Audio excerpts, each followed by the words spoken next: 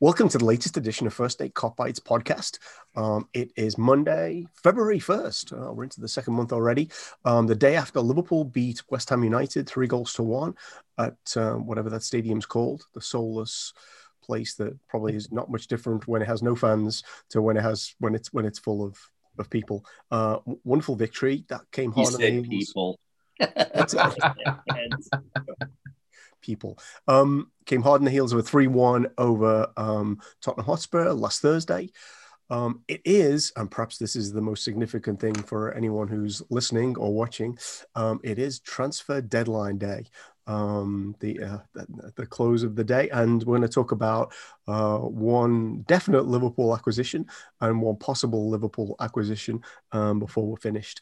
Welcome to Daz and to Sean joining me today. Good to see you both. The extra we didn't record right after the West Ham game, but that's given us kind of even more to talk about in terms of signings and where we might ever see these people play. We'll get to that. But let's start with yesterday in West Ham, 3-1. Looked a pretty comprehensive victory. Well, I'll go to Sean first. What did you learn yesterday from that performance? What did I learn? I don't know. We looked a lot better. We looked better at Spurs, and then yesterday, I thought we kind of continued. I mean, I don't, it sounds odd to say, but to me, at least, like I think yesterday was maybe the most satisfying win of the season. Is that a stretch? I don't know. It just felt great. We looked great. We looked like ourselves. We're scoring great goals. We dominated. It's a shame we gave up the one goal because 3-0 would have been a more appropriate final score, I thought. I don't know. I mean, there's a lot. Like, I thought Nat Phillips had a great game. I think Henderson looks surprisingly good playing that left side center back role recently. One of my biggest takeaways, I think, was that why haven't we been playing Ginny in the 6 for so long? Ginny has been awesome in the 6 the last 2 games for me, and I think that's the thing that maybe if we tried it earlier, kind of helped solve a lot of our issues, because we were able to push Thiago and the other midfielders further forward, and things were just kind of coming together. I think just about everybody had a great game yesterday, with the exception of maybe one player, which I won't name. But I think you guys know what I'm talking about. No, it was a very satisfying win. It just, kind of was very uplifting for me, at least. So had some doubts after the Spurs game, and, are we going to continue to play like this? And, at least it looks like we can after yesterday's game. So I did have the chance, which I don't usually before we do these things, to listen to kind of some of the Anfield Wraps conversation yesterday. Well, I guess the conversation about yesterday, and they said a couple of things which I thought we'll kind of weave in here. One was they didn't seem so high on the performance, especially in the first half, and they weren't very high on the performance, I have to say, in the first half at Spurs either. But they did say, Divock Origi, who I'm thinking you're referring to, did what the manager asked of him, which is keeping people occupied, and that created the opportunities in the second half. While he was kind of, because first of all, he's 6'3", so he's at least a nuisance value to most defenders. So let's talk about him. But they took a very different view, I think, which was that his discipline was a factor in the win, without necessarily going down the Divock route. What did you learn from yesterday, Daz? And apparently, Shaqiri's balls, well, his passes, not necessarily his balls, defy physics. When he put that first-time ball over the top, I'm calling it the splooshioning now, because I thought that's going to end up on a motorway somewhere, and it just dropped out of the sky like it was magnetized to his boot. To take nothing away from the way that Mo brought it down and then similarly dispatched it. It just what he did with that ball. And I think that Ben Johnson, also from the Anfield Rap, said is like he just ballooned that. He's like he's just twatted it out of the park, and there it is, right on his foot.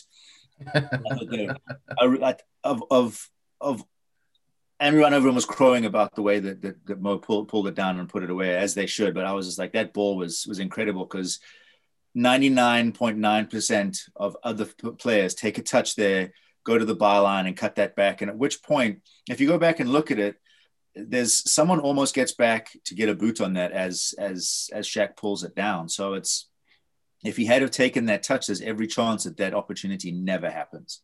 Yeah. Mm-hmm. And I loved Shaqiri's energy yesterday. I think we talked about this yesterday, Paul. I don't think he's ever going to win a Defender of the Year award, because, right. And then there was that full Rubik's Cube body slam that he put on. Who was it? Bowen. Bowen, yeah. Oh, yeah. I'm like, well, you get in the way of someone throwing a Rubik's Cube at you. That's what you're going to fucking get. You forgot to slow down. Yeah. He just uses his crash pad. So I was very heartened by that from Shaqiri, because again, like you talked about, and I'll parallel it with Divock. You're asking Divock to do something that he doesn't necessarily like to do, and it's be busy. I remember I watched him at the Wolves game at the end of 2 seasons ago now. The last game against Wolves, where everything was on it for us in City, and I was sitting at the top of the Kop, actually with your lads, and what I took away from that is like, good Lord, he doesn't like to run a lot. Yeah. Like I guess the best way of putting it is he has a paucity of movement. He's very economical in the way that he moves around the pitch. At least what I saw when I watched him play. And yesterday he put it in. He did put in a shift, and I'll give him that. I just think that it's a cumulative effect, because we expect less and less from him in every game now. It just kind of ties into that narrative that he's not one for us, and maybe it is time for him to move on. But another thing I took away from that is Klopp definitely knows what he's talking about. I think you and I talked about this yesterday. I think that his plan was always, I was nonplussed as to why Bobby didn't start. We all talk about how he needs rhythm, how he needs to play. And I thought he played very well. It was one of his best performances of the season against Spurs. And like, why didn't you keep that going? But I think in the long run, it made more sense to do exactly what you're talking about, is to try and soak up as much space in front of their grocks, try and wear them out through movement. We did ping the ball around a lot quicker yesterday than we have in the past. And we pulled them from pillar to post for a bit. Without being fairly toothless. So I can see where the Anfield Rap is saying like the first half was kind of, we've had better. Yeah. But I think that might have been the kind of the rope-a-dope aspect of it. So it's good to see that Klopp does know what he's talking about. And the fact that it does hinge a lot on the way that we approach games. Because if you look at it, I kind of felt like we've gone back to more of that devil may care attitude. It's like, look, guys, you guys do what you do at the back. We're going to do what we usually do in the midfield, and just do what you can to stop them from scoring. And I think we've seen that in the Tottenham game and the West Ham game. We've reverted to more of that type. It was like, we're not going to coddle you guys in the center back positions anymore. If we go down one, we'll try and put 2 in. Mm-hmm. And I think that was what Klopp was talking about, bravery, wasn't he? It's like being he was. Yeah. He said several things actually, which are probably worth picking up on. Because apparently in the LFC TV interview, which I saw reported, I didn't see the interview. He talked almost as if he did not expect to have so much of the ball in the first half. That I think he expected West Ham to play like a team in 5th place in the league might play, as opposed to a David Moyes team in 5th place, which started a little bit deeper. I don't know if you saw him as well in the interview after the game. He said some really interesting things. Like, one is they asked him what he changed, and he said, well, we talked about a few things, but I'm not going to tell you what that is. So presumably they had talked about changing a few things in the way that they play. He also said that he felt like in the first half, they kind of confused themselves by having 2 number 10s. Shaqiri and Thiago, I'm thinking, and they kind of changed that in the second half so that they had people to pass to rather than being stood next to each other, which I don't recall happening that many times. But many things to pick up on what you said. The Shaqiri pass, so that the whole movement for me was worth kind of spending more time thinking about. Did you guys even have those little plastic balls when you were kids? When you tow it and it'd corkscrew or to go in 45 different directions before it went straight again? Do you guys remember those? Like they were the red or yellow or blue, and they had like the lines, the black lines painted on them. Do you remember those? Yeah. When you hit that ball, that's exactly what I thought. It was like, Jesus Christ! It was like one of those things. Like, ooh. So Klopp said he thought he had overhit him. And it just dropped right. And most sort of adjusted to it, and he did do really well. But it was a great pass. I saw some graphic that looked at the difficulty of both Trent's and Shaq's pass, and they were both like, something like only around 40% of the time those passes are completed or something like that. Because it's high. Yeah, it was something relatively low. But I should say, I should correct what I said. I guess I'm just thinking about how I came away from the game. I did it at halftime. I was thinking like, wow, it was a bit boring, but at the same time we had control of the game. So, but yeah, it was a very satisfying win at the end of the day. So, well, I think that the Klopp might have been right had we not played as well as we did against Spurs. I think that Moyes might have shit himself a little bit. And he's like, oh God, these guys are back. They just did this to Spurs, and Spurs are no mugs. Yeah. And arguably their league position belies how good they actually can be at times. Mm-hmm. And he's like, they just twatted these guys on their own park. Like maybe I should reconsider what I'm going to be doing. So he might well have said like, look, let's try and play like the away team and try and beat them on the break. Yeah. I mean, the opposing, both teams, and we'll talk about Spurs, I know, but the tactics from the other managers in both games were weird to me. Like against Spurs, that was just, I don't know what Mourinho was thinking. That was just a bizarre lineup, and the way he went after that game was strange to me. It was very unlike him, and I don't know, the back three didn't really work, and we dominated the game. But and West Ham, it's almost like Moyes, I don't know if he's like afraid of playing us or something because of his time at Everton, because they set up so conservatively, and they don't normally play like that. And I think maybe that helped us. I don't know. I think the biggest thing for me is I think the midfield just has worked much, much better the last two games. I mean, I think this is the best Milner's look to me in years. I mean, he's been very good in both games, especially against Spurs. And getting Thiago further forward. Thiago's, he's not a 6, and I think putting Ginny in the 6 and allowing Thiago the freedom to kind of go forward has really helped the attack a lot in the last two games. So a few things to pick up on there, Sean. I don't know if you saw the Moyes interview before the game. He was basically arguing with the interviewer about what chance they had. Because they were like, "Oh, you're right behind them. You got this number of points." He's like, "They're the champions. Like we're not going to finish anywhere near them." Which is an interesting strategy, right, for your team talk. Yeah. Right. The other thing I should say, if we move on, is how in the hell did Souček not get sent off? He was on a yellow and Dawson kicked Henderson right in the head. Yeah. Like, how is that not a card? Yeah, that was I couldn't believe that one. And I didn't feel like it got enough coverage. Like, if Henderson had been facing a different way, he could have kicked his teeth out. And Henderson's not a small guy. He's 6 foot. I mean, that was ridiculous. That must be a secret Newcastle fan. Must be a Toon fan, quietly. Well, I mean, maybe we can kind of wrap up the West Ham chat and go on to talk about Tottenham. But if you'd have told me, I think you did tell me, that we had Atkinson and Moss, our next two referees, I'd be like, oh, Phil. How the heck is Moss passing a fitness test too? I want to know that. Looks like me running out there, and he's 50 years old. Uh-huh. I'm sure he's passed the test fine, Sean. Just to talk to what Sean was saying about how managers set up, I think that Klopp has a lot of apartment space in other managers' heads that he doesn't pay for. And I think that sometimes they probably overthink what they need to do to beat him. And he's like, I'm just going to pretty much do what I always do. And you guys need to try and catch up. Because how many times has he beaten Mourinho? I don't think has Mourinho beaten him as the Liverpool boss in the 52 other clubs that he's coached for since Klopp came in. I'm not sure if Mourinho's ever beaten him. I don't know what the record is. Maybe he has, but someone said it was part of the commentary mentioned it, and I was like, wow, it's like 12 times or something like that. And I don't think he's ever beaten him. So you could forgive Mourinho for thinking he's like, well, today might not be my day. Yeah. Yeah. So let's talk about. I mean, we can come back to some of the performances. I do think, by the way, the Salah second goal is a shout for goal of the season. Yeah.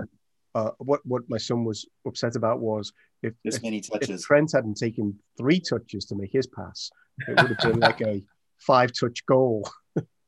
Like Robertson 1, 3 for Trent, 1 for Shaqiri, 2 for Salah. Yeah. Another thing with that, just real quick. I mean, there's a lot to talk about with this hand game, but we don't want to take up too much time. But the third goal was like classic Bobby. I mean, that was just beautiful to see. That goal was. I mean, Ox did make the nice little flick, but Bobby just sort of saw that the whole way and set the whole thing up. That was just great. Yeah. Well, someone sped it up. There was like 35 passes, I think, in between. I was when I read something along those lines, and it just looked like one of those training ground exercises where the other team's already like 22 goals down, and like sod this. So they kind of sauntered across, made a half ditch effort to really put some pressure on, and we just like, man, goals like watching a Benny Hill goal. Yeah. Well, I guess we were definitely helped by the fact that the 2 central midfield players couldn't miss a tackle after because they were both on cards. And I think I said to you yesterday there was one point, and I watched it back last night where Rice looked, Jesus, what is this about? I was like kept running back and trying to, having no effect on the outcome of the game. One more thing on Firmino before we switch, definitely to talk about Tottenham. I believe he's in the red zone. That's what they said. That's why he wasn't playing. Okay. Yeah. Oh, okay. Okay. Yeah, so they determined he wasn't. Yeah, it wouldn't have been good for him to play the whole match. But he was pretty spectacular at Tottenham. So why don't we talk about that? Sean, I guess now we have a body of evidence that kind of something clicked back into gear, and I guess it might have started at United, but it certainly continued at Spurs, even if the Anfield Wrap story was that we weren't that great in the first half. Yeah, so I actually watched most of that match back, and I agree. I don't agree with Anfield Wrap on Origi, but I'll let that go. But I do totally agree. Like yesterday's match, and I'd forgotten about this. At halftime, I think I sent like a yawn, like it was like I was bored. We dominated the match in terms of possession, but we just weren't creating a whole lot. Spurs, when I watched it back, I think it was about, maybe the first 25, 30 minutes was really pretty even. It was more than I thought it was. Yep. They looked like they were going to, threaten here or there.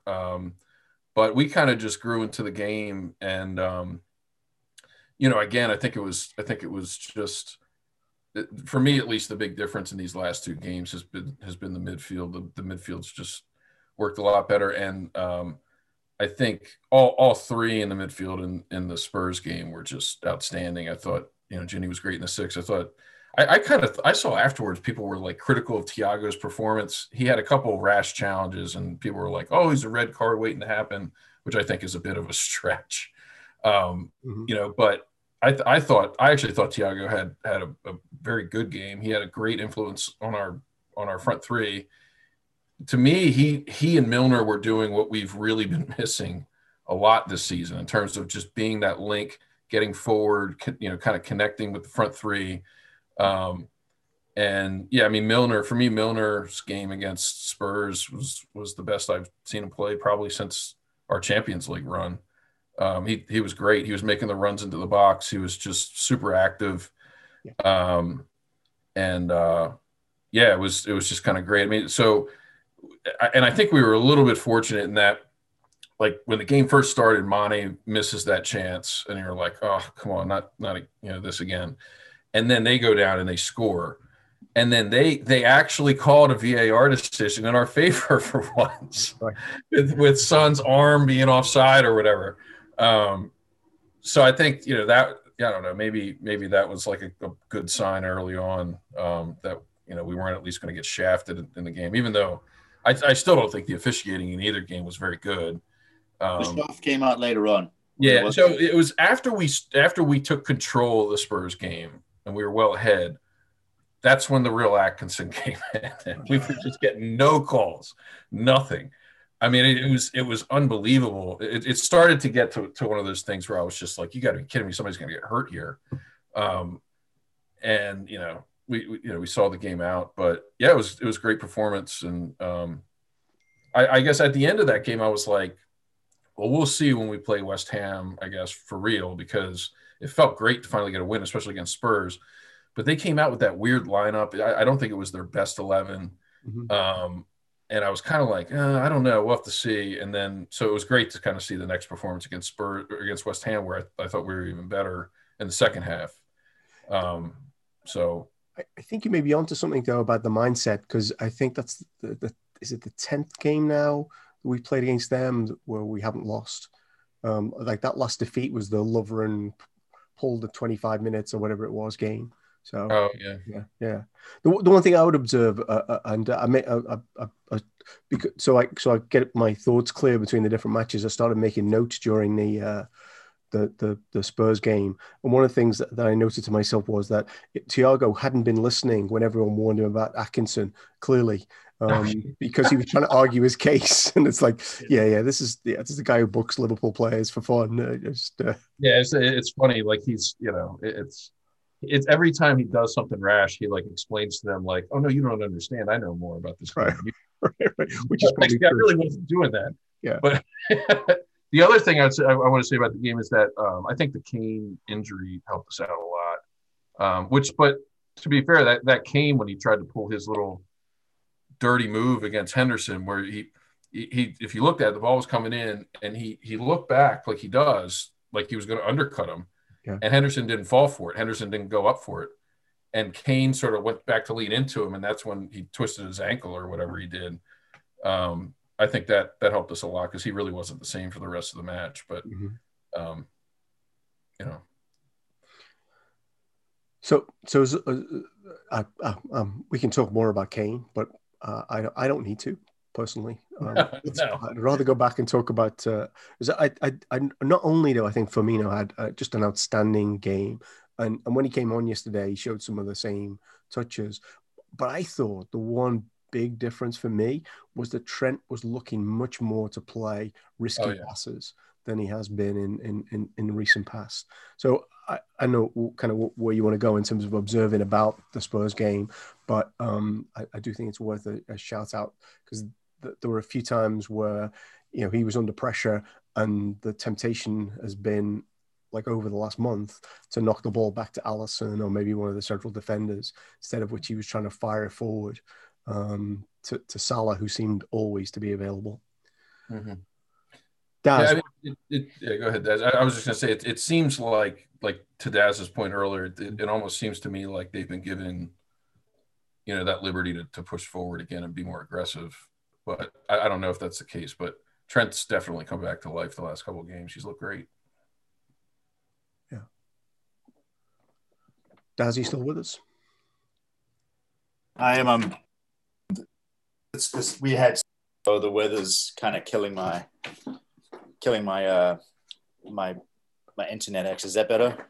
Yeah, you're good. It looked fine from our end. Yeah, we got like kind of the Leroy Jenkins version of Trent back, who's willing to bomb on down the line and get involved, whereas we didn't seem to have that for a second. And I think that was primarily because it seemed like it was more instructed, like, please don't leave these guys by themselves for too long. We need to try and give them as much help as we can. And I think they unshackled him a little bit. And Robbo seems to be the one that is now. I wonder if Robbo isn't in the red zone. I know that we kind of expect him to go on and be Robbo and do Robbo things, but I wonder if he just looks a little jaded sometimes. I think he's not as crisp as he was. He doesn't go down the line as much as he used to. So I wonder if he's not. If he's not, he might need a little sit down. Maybe Tsimikas against Brighton. I realize that we need the points, but I wonder if like a little sit down for him wouldn't be helpful. Mm-hmm. But against Spurs, it was just nice to see us to take a different mindset. And I think I said to Paul the other day it felt like that we needed to hit that bottom against Burnley, And now, as a result, I think we're on our way back up. I just think that people said, the hell with this. Like, let's just be us again. And I think Klopp mentioned that, and in his press conference, and then the Anfield Wrap talks about this all the time. I think it's Mo talks about how you can generally tell how Klopp feels about our chances, depending on his mood when he comes into press conferences. Yeah. And I think when he came into the press conference again for Spurs, he was very upbeat, and I think that for obvious reasons, I think we look pretty darn good. Mm-hmm. I mean, I think it's interesting. Maybe we'll touch on this in the kind of acquisition of players, but I do wonder whether the realization that they were going to get some reinforcements in played a part in the kind of the slightly different, more kind of risk-taking mindset. I think it definitely could have played a part in terms of the mentality of the team. Yeah. I was sort of I don't know, just throwing that idea out there. I think the last time we were on that, if you look at when our dip in form happened, it seemed to have come right after that meeting, whatever they talked about in that meeting right before the new year. And, I was suspecting like maybe that's when Klopp told them that we're probably not bringing anybody in.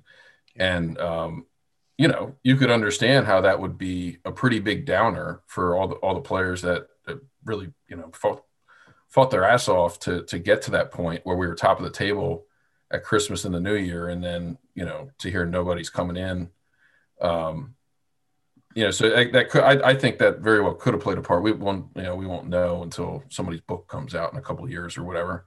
But it does seem like the whole mentality has changed, over the last week or so. And you see it, especially like with Trent. I don't know if it's just a coincidence or what, but it just seems like everybody's just up for it again. So there definitely is going to be a book if they win something this season. That's for sure. Either way. Yeah. Crazy season. So two great performances. Got Brighton coming up on Wednesday, and then City next Sunday. Let's talk about the new acquisitions. I don't know whether either of them will play a part in either of those games. And let's kind of pool our ignorance on what we know.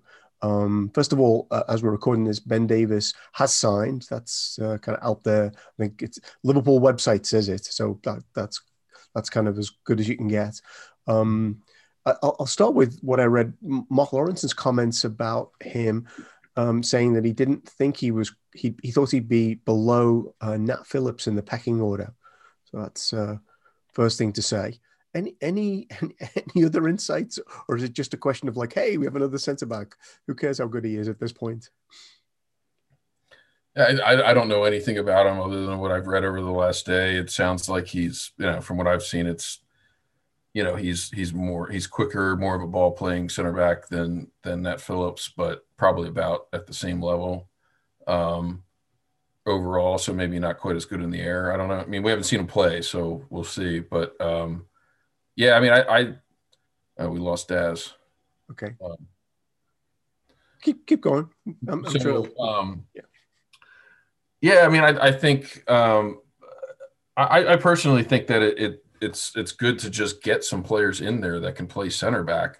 Yeah. Maybe against some of the bottom table teams, we can play Nat Phillips and Davies, or Nat Phillips and another center back, and push Henderson and Fabinho into the midfield, and see how we play against City. But yeah, I mean, I think it's helpful just to have some people in there that can sort of fill that void. Because what happens, what my worry was all along is sort of what ended up happening with Fabinho, when he gets hurt. Like, if you're thinking like, well, what happens if Fabinho gets hurt? Then we're in really bad shape. Well, fortunately for us, Henderson had already stepped into the left center back role, and we're like okay now. But we have Henderson and Nat Phillips, and like that's it. There's nobody else available. So that's not a good position to be in either. So even having that, if it's somebody's like Davies to rotate, I think that still is very important. We have so many games we have to play. You can't just count on, midfielders converted to center backs who are playing with injuries. We were just down to kind of dire circumstances there. So, and I don't know what the case is with Matip, but I've seen and read that he might be out for the rest of the season. So, we don't know that, but if the club knows that, then that could be another reason why they'd go out and do this. Yeah. So we got Daz back. Good. So we're just talking about Ben Davies, and I guess we're pooling our ignorance, really. The other thing I noticed is he's left-footed. That's a pretty deep pool. Well, I mean, it's like drown an elephant in that. How many tweets have you looked at regarding Ben Davies, the guy who doesn't play for Tottenham, right? All of them. Yeah. Well, all three of them were available. So I did a little bit of listening, and so they had like the quote unquote experts in, and I don't know if you guys have talked about this, but I think that the consensus seems to be that he has a higher ceiling than everyone's willing to, that everyone seems to believe. It's like, oh, he's only 2 million. Why are we going for championship players? And then the obviously rejoinder was, you have Andy Robertson, Gini Wijnaldum were both on teams that were getting relegated. Mm-hmm. But it's a little disingenuous because they did play at the highest level. So it wasn't like they were coming from a lower level to a higher level. They were at a higher level going down. But I think I get a good feeling about this kid. If he's a ball-playing centre-back, I remember Alan Hansen was similar to that. I remember I think it's pretty well documented that he wasn't spectacular in the air either. Yeah. So it depends what you're looking for. I think if you could stitch the two centre backs together, you'd probably have the perfect unit, like the perfect unison or unity of the type of player that we probably want. I think that they were looking at that. What's his name? Coletta Carr, the Croat. Yeah. And then there were what's his name? Carr something or other. Carmo. Yeah, from Braga. Mm-hmm. And it's the same thing. So we definitely have a type. We want someone that can ping a diagonal ball, like a Virgil-esque ball over the top, a more ball-playing centre-back, and then pair them next to someone that is more like a Grok, that's willing to do more of the dirty work. From what I've seen about this Kabak is he's a bit rash. They say he's got shades of Lovren to him. But anyway, I guess we can get to him in a second. But Davies, from everything I've seen so far, they're saying like, on the upside of it, he has a higher ceiling than people are willing to give him. He's 25, which is kind of when you find anyone that's a centre back specifically is like it's kind of that golden age where they become the centre back that they blossom into the centre back that they're going to be. And from what I've read is like he does have a lot of chops, and oftentimes you never really get to see the best of someone unless they're paired with someone that's potentially better than they are, and it helps to raise their game. And he's working with one of the best coaches in the world, so I don't think anyone's going to go out and say like this is the dream move for us. It definitely is for him. Yeah. However, I think that we have a couple of potentially pretty good young centre backs. And one thing I saw with this with Kabak was that because he's 20, he doesn't eat into our homegrown players, so we don't have to get rid of anybody because he's only 20. Oh, okay. I did not know that. Yeah. So Ozan Kabak has played for, is it the worst defense in the Bundesliga for a year now? I can't confess I haven't seen a single Schalke game, but the numbers don't look great. But apparently Klopp's best friends, well, at least one of them says that Wagner says that Kabak has a high ceiling. What do you know, Sean? I mean, we were linked with him last summer too, and the reporter I think he's in English, Chris Williams, but he reports on Bundesliga. Mm-hmm. He linked us to him last summer, saying that we had been talking to Schalke about a potential move. And yeah, I mean, the word on him is he's 20 years old. He's got immense potential. He's, one of the best in the world, apparently in the air. He's incredibly dominant in the air. I mean, the fact, I guess I'm not overly concerned about the fact that he plays on the Schalke defense because Schalke are a complete disaster right now. So if he's surrounded by a bunch of, terrible players, I'm not going to fault him for that necessarily. And I don't know if that's the case, but especially as a 20-year-old, if you're on an awful team, it's sort of understandable that it's going to be frustrating. And And so now, we're potentially taking him off of that and throwing him into our team where he's potentially going to be playing next to Virgil van Dijk. So that's a totally different scenario. Jeff's notes. Nat Phillips. I mean, if you pair him next to Virgil, it's like, it's hard. If he's as good in the air as they say, it's hard to believe that we'll ever lose a header in the box, which is kind of nice to think about. And I like the fact that he's so young and can kind of grow up, maybe be mentored by Virgil and hopefully become a great player. I mean, I guess I'm more high on him than I think most people are, just because he's recently been valued by a lot of people, just kind of in the market before last summer, even like close to 50 million pounds. So he's been very highly rated. And the fact that we might get him for 18 million, we got him on a loan so we can see if we want to get him. And then if we want to buy him in the summer, we can get him for 18 million. Thank you, Michael Edwards. Yeah. That's another amazing deal for him to pull in. I'm guessing it must take Michael Edwards a time to find the photos, actually, I think, of whatever evil deed someone at Schalke has done. Because his price is halved and we don't necessarily, it just seems. Did you see the tweet that I think it was Justin sent around from it was like KFC in the UK and Ireland, said Michael Edwards came in to buy a bucket of chicken, he'd leave with all our chicken for free and a couple of our fryers or something. Oh, secret recipe. Yeah. Secret recipe and the shirt off our backs, Yeah, so I guess money is a big piece of this Kabak thing, Daz. But I mean, in old money, certainly pre-pandemic, that doesn't sound like a lot for a centre back to get kind of try him out and then see if he fits. Well, I know that when I'll try and drag one of the points that you had in your agenda in here, kicking and screaming, was about the Deloitte. Our evaluation, and we're only 20 million behind the highly leveraged bunch of red shite down the street. Allegedly. But I guess value doesn't necessarily attribute, I guess it can, to what you can afford to shell out in one of the worst potential financial crises for sporting teams or sporting organizations that's ever happened. At least for something where there's this much money involved in sports. So my thing is, like, you have a lot of your quote unquote top rhetoric happening on Twitter and amongst friends as well. It's like, well, why weren't they doing this on January 1st? You should have put, well, on January 1st, you wouldn't have pulled this Kabak thing over the line for what we're pulling it over the line with. Like, there has to be some sort of, I guess, brinkmanship is the best way of putting it. And you have a bunch of hedge funders in charge of what we do. Of course, they're going to be like, oh yeah, let's wait these suckers out. And like we walked away from Kabak, who was highly rated with a massive price tag. We put something down that we thought was feasible. It might have been nice considering where the world was with the finances, and they told us to get stuffed. So we did. We walked away, and now look at us now. So you can't have both. You can't say we should have done this on January 1st and say, well done with the way that you pulled this try before you buy loan fee that we just pulled off with Kabak, because it wasn't feasible. I don't think it was feasible on January 1st. On the other side of that is like, well, you are playing a massive game of chicken here, because what happens if this doesn't get over the line?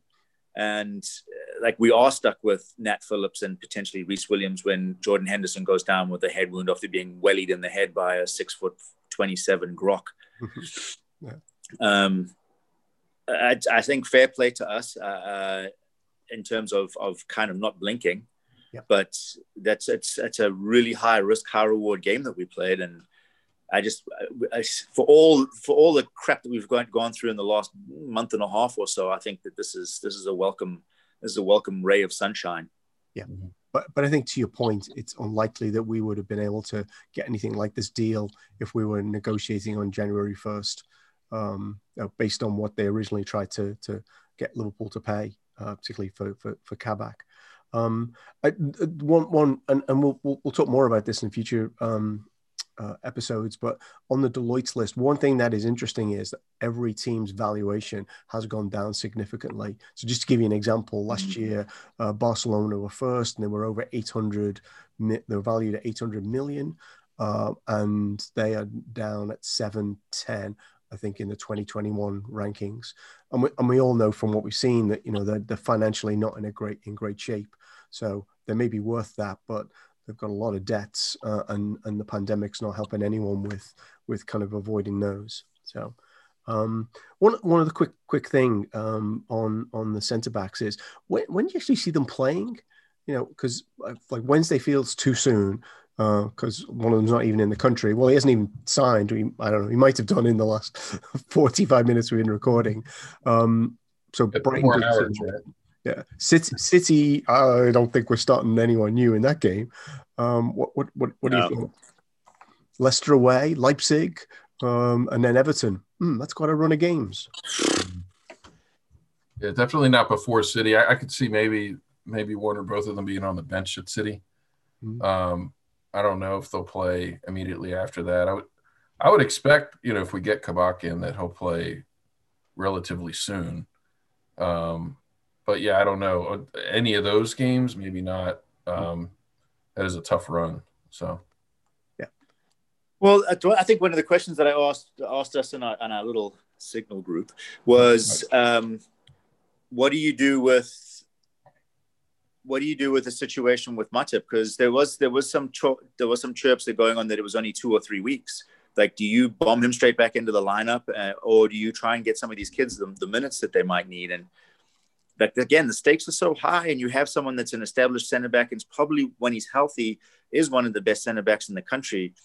Like, do you say, hey, listen, son, you need to take a seat because we can't rely on you to stay healthy for 45 minutes, and we're going to give these kids the time? Or you're like, well, we kind of need the result more than we need to be able to blood these guys. My sense is that Klopp will probably, should Kabak go over the line, I think he'll give him a lot more time than we probably would like to think is comfortable. Because he does, I think, in terms of the options that he has, he's probably the strongest, and especially against a team that likes to go over the top. So against City, you might even see, just putting old Ben Davies in there, because if he has that makeup speed, and that's what City do rely on. They're not great in the air, but they are good in getting in behind. And so if that's the case, and we determine to play that high line, you might need someone like, if he does have the type of pace they're talking about, like a Ben Davies, that's a little bit more cerebral, of a player that has a bit more speed. I'm not Jurgen Klopp, but I think I tend to think that he might give these kids more time than we probably feel comfortable with. Yeah. I don't see a game, and Sean, in your perspective, I don't see a game coming up where it's obvious that you could put someone in. I mean, I think it seems reasonable to me to think that teams with kind of centre forwards who want to try and bully you, like West Ham or Burnley, I'd be perfectly comfortable with Phillips. And I think in the last couple of games, there've been a couple of I think in the West Ham game, actually, I don't know if you said this to me, Daz, but it appeared that people were trying to avoid him at the end of the second half. The ball comes in his direction, and they're like, oh, yeah, I'm not bothering because there's no point. It kind of felt like. So I think he'd be good against those guys. We just don't have many of those guys kind of in our near future. Maybe against Everton. Everton, do you like to... sorry, I was just thinking out loud. Everton, will Calvert-Lewin maybe? Maybe, yeah. Yeah, I mean, I was going to say, the other thing to think about, too, is that if we can get one of these guys in, maybe you play them with Henderson and put Fab at defensive midfield, and you could even play around with Fab dropping in between. You know what I mean? There's some things that they could do to try to help protect them a little bit, while also being able to get Fab back in the defensive midfield, because we have really missed that. We have our back two that we've been missing, but when Fab's in defensive midfield, he also helps us, first of all, break up their counterattack and to win those headers, from the defensive midfield position. So, I mean, that could help kind of, I don't know, maybe it makes it a little bit more safe to play them. But I agree. I mean, definitely not against City. They're not going to play against Brighton. Maybe they get in against Leicester. I don't know. I mean, it would be a little risky to play against Leicester. But, Leicester is also the type of team that like to play, and we tend to thrash those teams.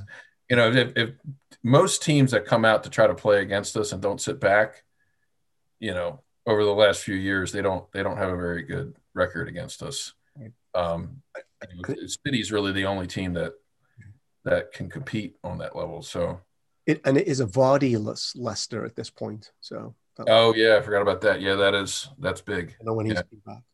So just to round it out, then, got two big. Well, before you do that, can I talk quickly on Ben Davis? Do you guys mention what I think that the Ben Davis deal, to me, kind of smacks of more of a business proposition, because if they're bandying around the idea that he's 10 to 15 million pounds in a good market, I think that might sit on him for a couple of seasons, get up his value, because they had a 20% sell-on clause that they added to that deal for him as well, which would help out Preston North End to no end, because I know that they're in kind of financial woe, they have their own financial woe. So I think that he gets the 4th/5th center back spot, and I think that Davis might get more time to kind of blood in than Kabak probably will. Again, I'm not Klopp, but I just, based on what I've seen from him before, I think that they're not going to bring some mug in for the sake of getting him just because he's £2 million. Mm-hmm. I think that this smacks of a good business deal, that they can potentially get 5 to 7 million more pounds than they paid for him in 2 years. The other thing to think about too is how much is it worth for us to get Sepp going the other way on a meaningful loan, getting that good experience, because he's going to play for them, you'd think. Mm-hmm. He's not getting anywhere near our first team. He never has. So hopefully, he can get some meaningful playing experience and improve his value as well. I don't think he'll ever end up playing for us, but it probably improves his future value. Yeah. So I think the net from that is we may not see much of Ben Davis, but maybe not. We may see enough of him to up his value. Maybe that's it. So, but thinking about the here and now, just to round it out, 2 big games this week. Brighton, who've just beaten a very lethargic-looking Spurs for their first home win of the season, and then we play City obviously on Sunday. What are your hopes and dreams, Sean, for the upcoming week? My hope is that we win both games, but I think I'm pretty confident against Brighton. Brighton are also the type of team that are not, even if they try to sit back, that's not really how they like to play. So they're the type of team I would think that we'd be able to handle. City's going to be a really interesting game. It's really hard for me to see how we really challenge for the title if we don't win that game, because we really need to make up ground on them. So it'll be big. I mean, I'm not optimistic about our title chances at this point, but it was pretty recently I was saying like top 4 I was worried about, and then we had the past week, and now we're looking a lot better. So this season's just been so weird how it flip-flops, and I guess you never know what can happen. But yeah, I mean, I'm pretty optimistic against Brighton. Against City, with the position our team's in now, realistically a draw wouldn't be a bad result. But we really need a win if we want to challenge for the title, I think. And it's going to be interesting to see kind of how we approach that game and who plays center back, and kind of how we match up against them. So I guess that's all I got for those two. It's an interesting run we have coming up. You highlighted it, Paul. We got Brighton, and then we got City, Leicester, RB Leipzig, and Everton. That's a tough run. So hopefully we make it through all healthy, and we have Fabinho back for City. Yeah. So Daz, my hope, by the way, is that the front 3 plays like the front 3 have played in certainly they played at Tottenham, and the way Salah was playing yesterday. I think we have a chance if they click, because I don't know that this defense of City's has necessarily been tested. So Daz, you have the last word. Brighton, Man City. I want us to beat Brighton 14-0. I'm this type of petty that I want us to beat Brighton 14-0, and the 3 goals that they get are all chalked off through VAR, the bastards. So look, I have a secret soft spot for Brighton. I think that they like to play football, and I think that their position in the league, I think I've said this before, I don't think it's necessarily an accurate representation of what this team, what they have, the potential that they have, but results rule the day, and they just haven't had them. I would love to thump them though, specifically to put down that marker for City, because City just came out of the same type of run of fixtures that we had when we tanked it. So, and the results, I know they just squeaked one by Sheffield United, and it was a very resolute Sheffield United performance. I watched some of it, but hopefully, Pep's not stupid. Like, he knows exactly what he's got up against Klopp, and I think he's probably like, oh God, these guys are back again, and now they've brought in troops to help out. So, yeah. I think that you're going to find a little bit cagier and a more wily type of performance from Pep and his boys, specifically because it's at Anfield. I know that not having the crowd makes a huge difference, because with the, what do we have, 50,000 or so there now, egging us on, it would have been a much different proposition for them. But to Sean's point, it's a 6-pointer. If we don't, we're not out of it by a long shot. And if anything, that the way the season's gone so far has been proof of that. You know, the fact that Man City is now where they are, where they were in relation to where they were 5 weeks ago. I think that this is such a crazy year and such a crazy league. I think anything is possible. But yeah, it is a couple of really big matches. Brighton, don't be surprised to think they're a nimble team. So I think that they're going to give as good as they get, at least going forward. So I think that the centre-back pairing, I don't think he'll deviate from what we have right now, to be honest. Mm-hmm. It'll probably be Henderson and Phillips. And against City, I think that Klopp is going to go blood and thunder against City. I think that'll be him, his way of saying, it's like, look, you guys thought that we were down and out, but we were just a slightly wounded tiger, and he'll go for the jugular. Yep. I always like the last word to be jugular, because I think that's a great way to finish off any podcast. I wanted to add one thing about Brighton. We have, these are just random rumors. There might not be anything to them, but there have been some linking us to Bissouma when Ginny leaves. So it's just another thing to, keep an eye out for him. He's a good player. I remember when we played him earlier in the season. I really enjoyed watching him. So it's another interesting thing to kind of look at. Well, hopefully we'll stroll through the Brighton game, and we'll be fit and firing to go for the jugular when we meet City next Sunday. And until then, last word. You left it till the very end to mention VAR. I think it is worth pointing out, if you did not see Salah's interview yesterday, that he went out of his way to tell you how much he does not like VAR. And one of the VAR goals that he was ruled out was the one against Brighton. So just, I don't know, maybe an extra incentive there. Good to see you both. Thanks so much for joining me today. Hopefully you enjoyed the episode. Subscribe. I'm sure you're subscribed if you're listening to the very end, but thank you for subscribing. Thanks.